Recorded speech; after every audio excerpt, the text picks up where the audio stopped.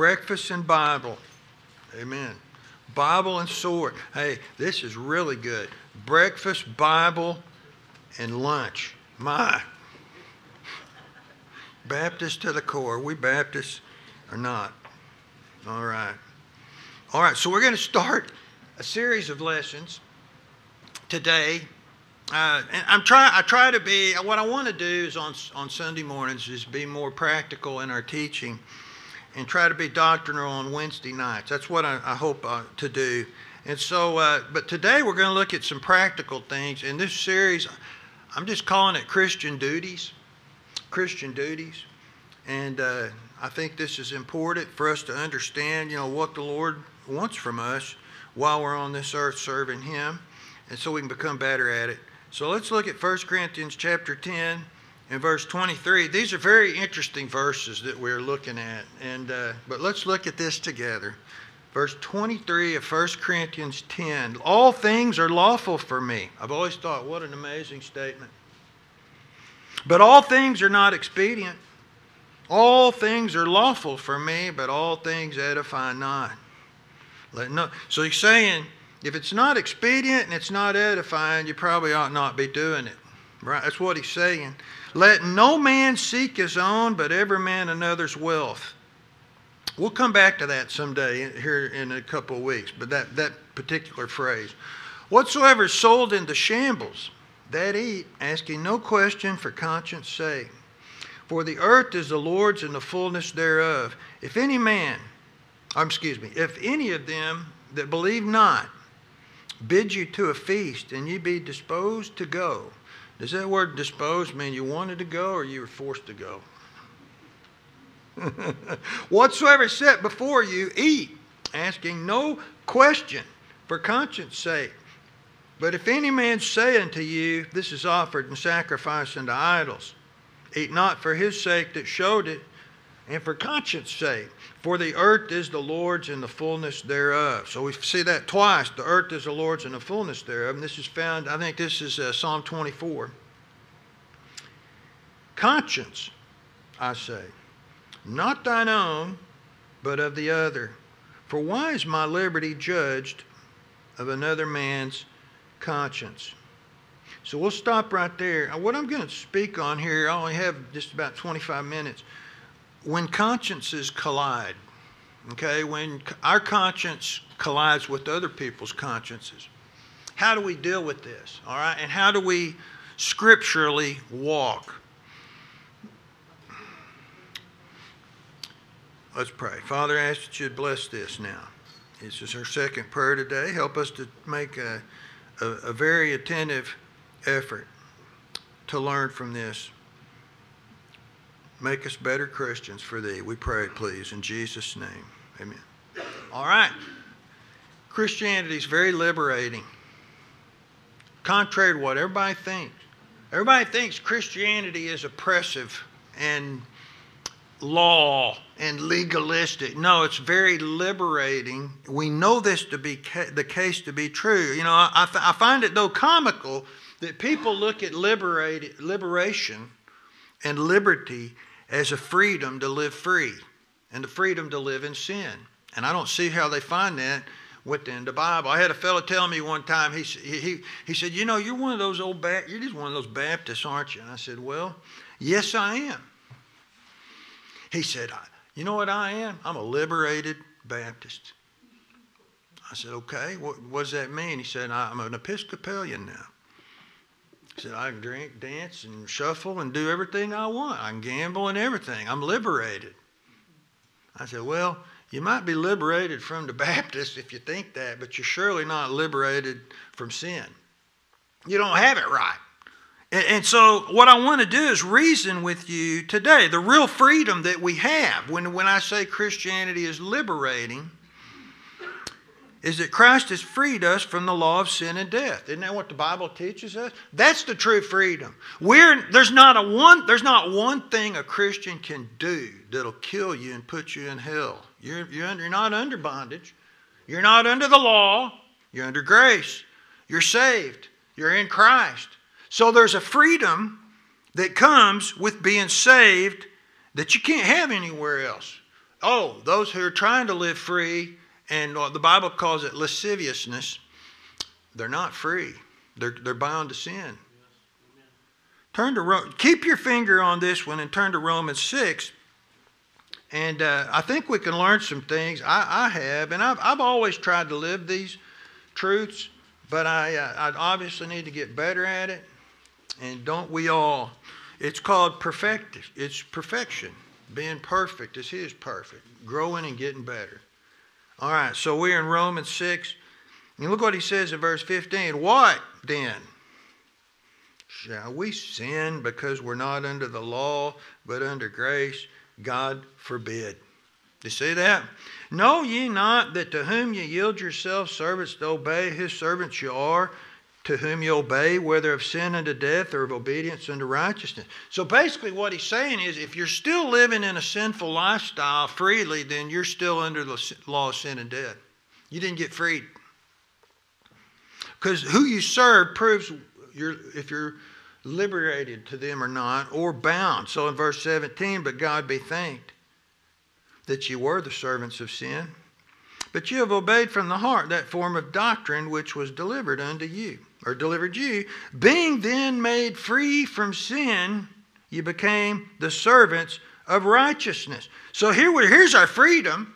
God has freed us. You're no longer bound in chains. You can live freely for God. You can please Him. You can serve Him. You can enjoy the Christian life. You can enjoy the abundant life that Jesus said, I'll bring to you. Freed from sin, freed to righteousness. Liberty. Galatians 5:1. Stand fast in the liberty wherewith Christ has made us free. And what? Be not entangled again with the yoke of bondage. Don't go back. You are free in Christ. And there's a freedom of righteousness. So that's why he said, you can go back to 1 Corinthians 10. That's why he said, all things are lawful for me. I'm freed. I'm freed.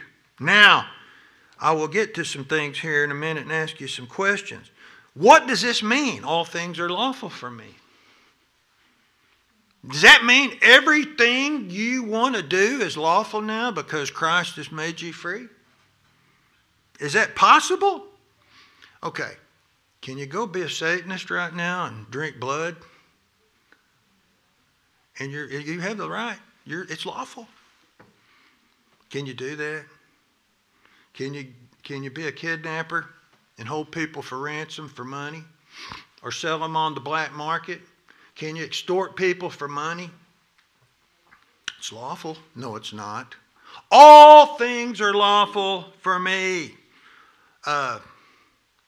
Is murder okay now since all things are lawful? Isn't that insane? Isn't that foolish to even think these things? So we find not everything is lawful. Not everything is. This is it. Anything that is allowed and not forbidden in the perfect law of liberty is lawful for you. Okay? I'll say it again. Anything that is not allowed or not forbidden, allowed or not forbidden, by the perfect law of liberty. You can look this up later. James 2:12 says, so speak ye and so do ye, as they that shall be judged by the perfect law of liberty. Not the binding, oppressive law that holds you down and won't let you live. No, it's the law that lifts you up and gives you life. And it gives you freedom. It's called the law of liberty. Okay, is stealing still wrong? Hey, all things are lawful for me. Is lying still wrong? Anything not forbidden in the Word of God is wrong. Okay, is chewing gum wrong?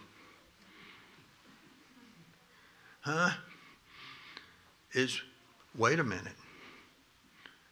Is blowing bubbles in church possibly wrong? Is when the flavor runs out, you stick it under the seat? Chewing gum's not wrong at all, is it? It's actually a lot of good. I don't like those what are they called? Crybaby gums. You ever had one of those super tart, sour, powdered gums? You know, hey, it's not a sin to eat that. But you shouldn't be popping bubbles. You know, I haven't heard this in a while. Women used to be so good at popping their gum. Men couldn't do it. It was a special blessing to women and a curse to men. Pop, pop, pop. They could pop that gun like you'd sound like a popcorn machine popping, right? Nothing wrong with that, but maybe in the wrong place. It may not be right. It's not edifying, right? So when you come to Christ, you get a conscience that is purged. Our conscience is purged. The Bible says so. God even cleanses your very conscience so that you can put away the dead things of the world and serve God. And you're not held down by the foolish things you did in the past. You know all the regrets of the past? God gets rid of those when you come into Christ. And all the defilement is gone. And we have a clean conscience now. And all things are lawful. We have liberty. We have a conscience. But everyone has a conscience. Okay, so in verse 25, this is real interesting. If you were thinking about what this was saying, whatsoever sold in the shambles, that eat, asking no question for conscience sake. Basically, that'd be like at the farmer's market. You go down to the farmer's market and you want to buy you some fresh food. You don't know who grew that food. You don't know who picked the fruit. Might have been a Satanist. Always going back to that. Might have been, they might have presented it to a false god before they sold it. They might have put it before a false god and prayed over it so it'd bring more food, more money at the market. The shambles is the grocery store, basically. Whatever's sold in the shambles. You know, if you went through the produce section at H-E-B, you'd go, all right, which wicked place did this come from? Probably California. They feed the world. What was who did it? What was his religion that owned the property? And the guy that ran the tractor. And, what were these people? Who picked these grapes that I'm about to eat? Right? Who trucked them over here or flew them over here? Who set them out on the shelf and sprayed that wax on there so it looks better? You could go all the way. Somebody probably had some evil dealings in doing some of this, and I can't eat it. But the Bible says all things are lawful. Hey, the earth is the Lord's and the fullness thereof. That's God's food. Doesn't matter if they offered it to Bill before they brought it to the grocery store, or it doesn't matter if it was in an idol in a good morning. Good morning. It was, so we have to understand, this is what he's basically saying. When you go to the grocery store, or you go to the open air market, or you go to a restaurant, don't be asking a bunch of questions about where it came from, because you might hear some bad news and you may not be able to eat it. Because if you hear that a Satanist prepared it, then the person who told you knows that the Satanist prepared it. Now you know that the Satanist prepared it. And other people around are watching and knows that the Satanist prepared it. Guess what? For conscience sake, you can't eat it. You shouldn't. It's not lawful now. But if you hadn't asked, you didn't know. So that's why it says, ask no question for conscience sake. It's God's food. I don't care who they offered it to. Didn't change the components of the fruit or the vegetable or any of it. Is it grass-fed? That's the big thing nowadays. So back then, many grocers would go and offer their food to idols and then go sell it because they thought it'd bring better money. All right? So the Christian, this really means nothing. I'm eating the food that God gave me from the earth. So to the pure, like it says in Titus 1, to the pure, all things are pure. All things are pure here. It's God's food. It's not the idols. Why? Earth is the Lord's and the fullness thereof. So when you buy food, don't ask. I'll just say, Just purchase. Hey, there's nothing wrong with saying, is this gluten-free? If it is, I'm not eating it. No, I'm joking. Is this organic? If they say no, then what happens? Is it have MSG? Then you're going, man, why'd you ask? No, I'm joking. I'm joking about that. What does it say though? It's for conscience sake. Now, mainly, it's for their conscience sake, not yours. We know the truth. We know all things are the Lord's and the fullness thereof, the earth. We know these things. We don't worry too much about these. But if there's people watching you, then you may have a problem. That's why I call this when consciences collide. All right? When my conscience collides with yours, or vice versa, or someone else's that is without, what happens? You could say, hey, all things are lawful for me. I can do this if I want to. And I guess you can. Right? I like this. They say, I can get away with that. I don't think that's the best way of approaching a situation. Hey, I think I can get away with this. There's more to it than that. There's a higher quality of living. God doesn't mind.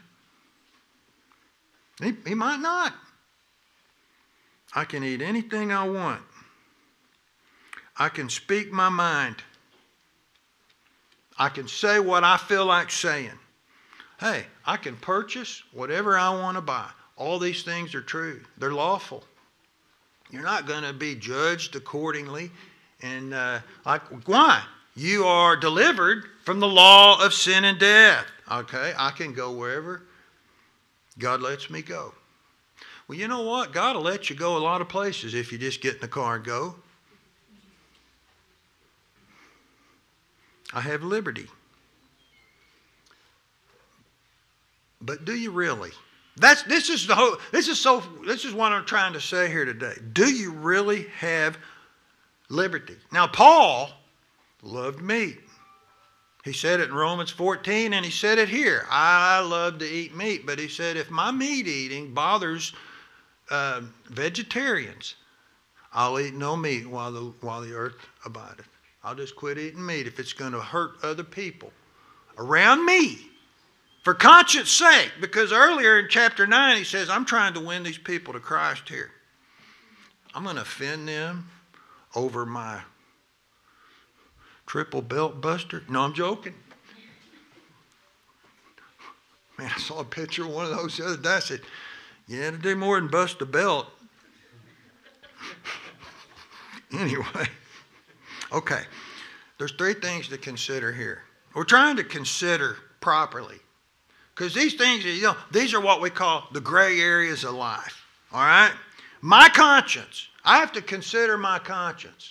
I cannot defile my conscience. You cannot defile your conscience. It's a gift of God to keep you in the right. All right? This came from God alone. It's a gift. We look at it. Boy, my conscience is getting me again. You better thank God for that. Because if you had a seared conscience, you're in big trouble, because it means you'll have no feeling whatsoever, and you won't feel under conviction about anything. So number one, you have to consider your conscience. Number two, you have to consider other people's conscience. Number three, you have to consider Christ. What would God have? What would God have me do in this situation? But I look at it as you prioritize it this particular way. Christ always comes first. You always think of what God would want first. Good morning. All right. Look at verse 31. See, you have to look at it from priority. Whether therefore you eat or drink, or whatsoever you do, what? Do it all to the glory of God. He comes first. So you go back to all those things I said. I can go where I want. I can say what I want. I can eat what I want. I can do what I want. I have liberty. First of all, you have to say, I have to do it to the glory of God first. That's top priority. All glory to God. All right, so what comes next? Others. Others. Look at verse 32. Look what he says. Give none offense, neither to the Jews, nor to the Gentiles, nor to the church of God. First I consider Christ. Will this bring glory to Him? Secondly, will this offend others? Or will it edify and be expedient toward others? That's the big question. Will this help people or will it hurt people? A good Christian will think on these things. All right, and consider this. This is called Christianity.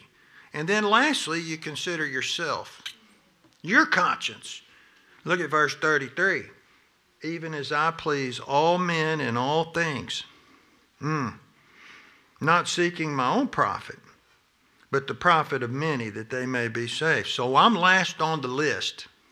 All right? So Christ first, others second, myself last. Christ always gets first consideration. And what do we say here? What does this word teach? What is His will for me at this time? Always. God's consideration. Secondly, others get the second consideration. I cannot cause another person to stumble because I have liberty to do whatever I think I ought to do. I cannot hurt another person to please myself. Basically is what he's saying. I have certain liberties. Guess what does that mean then? I am not free to do what I choose. I am not my own man. I must consider others, and I must live with other people's conscience in mind, not just myself. They get preference.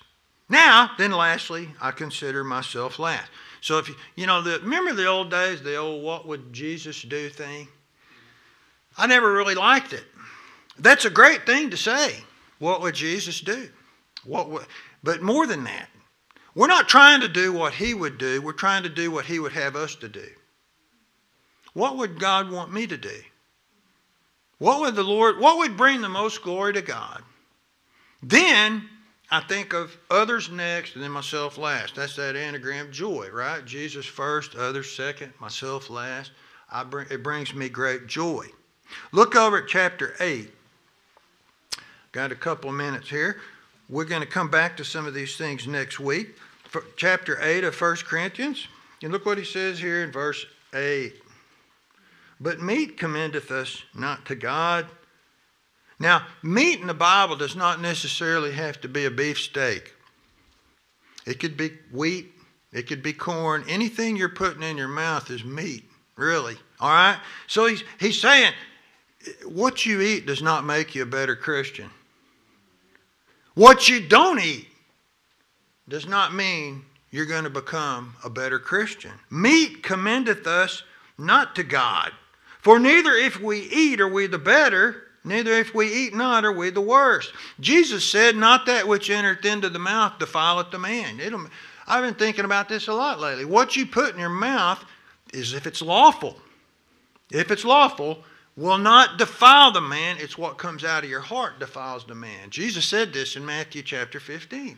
You have to worry about what comes out of your heart, not what's going into your body. That doesn't mean you get to abuse your body with liberties to do and eat and drink anything you want. It has to be lawful. It has to be what God wants first. So look at verse 9. But take heed lest by any means this liberty of yours become a stumbling block to them that are weak. The meals, I think we put a lot of too much emphasis on food anyways. We do. There's greater riches than food, even though food's a lot of fun.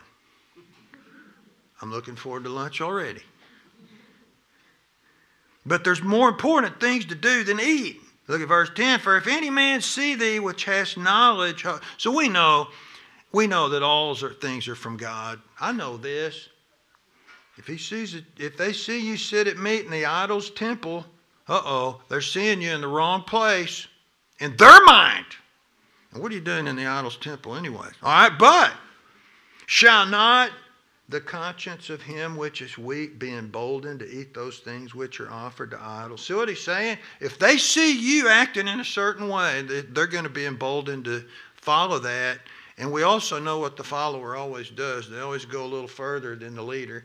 That's why they always take it a little further. That's why children always take it a step further than what they saw mom and dad doing. Right? They're watching us. They are seeing us. And if they see us doing questionable things, what's the result? They're going to be emboldened to violate their own conscience. Now look at verse 11. And through thy knowledge shall the weak brother perish, for whom Christ died. We know a lot of things. And basically what he's saying, I'm so arrived in Christianity that I know none of these things are going to destroy me. They might destroy someone else. They might do. Okay, we must finish. I'll finish this up next week. I want you to know I'm really trying to help you understand, to take it to another level. Look at verse 13. Wherefore, if meat make my brother to offend, I will eat no flesh while the world standeth, lest I make my brother to offend. Paul's saying, I'll never have barbecue brisket again if it'll hurt them that bad. Boy, I hope not. I hope not. Boy, if they hate brisket, they're really weak. Man, it says don't hurt your weak brother. All right, so what we'll do, though, is we'll come in next week and we're going to talk about, if Lord willing, we're going to talk about, put this into practicality, how this is actually going to work between me and other people. And let me say this. God's not telling you to make them do you right. You can't do that. You can't make other people do what you want them to do. This is all you and your behavior towards others under the sight of God. And it'll work out for the glory of God first. And life gets better. This type of lifestyle is much better than just freedom to do whatever I want. Doesn't matter who gets hurt. You know, some people, they'll talk and say whatever they want. They don't care if it hurts another person's feelings. They don't understand this principle at all. We're going to try to learn it. All right, we're going to have a break. We appreciate everybody being here today. We'll have a short break, and we'll be back in just a few minutes. Father in heaven, I ask that you'd bless the study of thy word. You put 2 chapters in your word, actually 3, with Romans 14 about this. So help us to take it as seriously as you do. So it'll be a higher quality of life following our God. We ask for grace and your mercy. In Jesus' name we pray. Amen.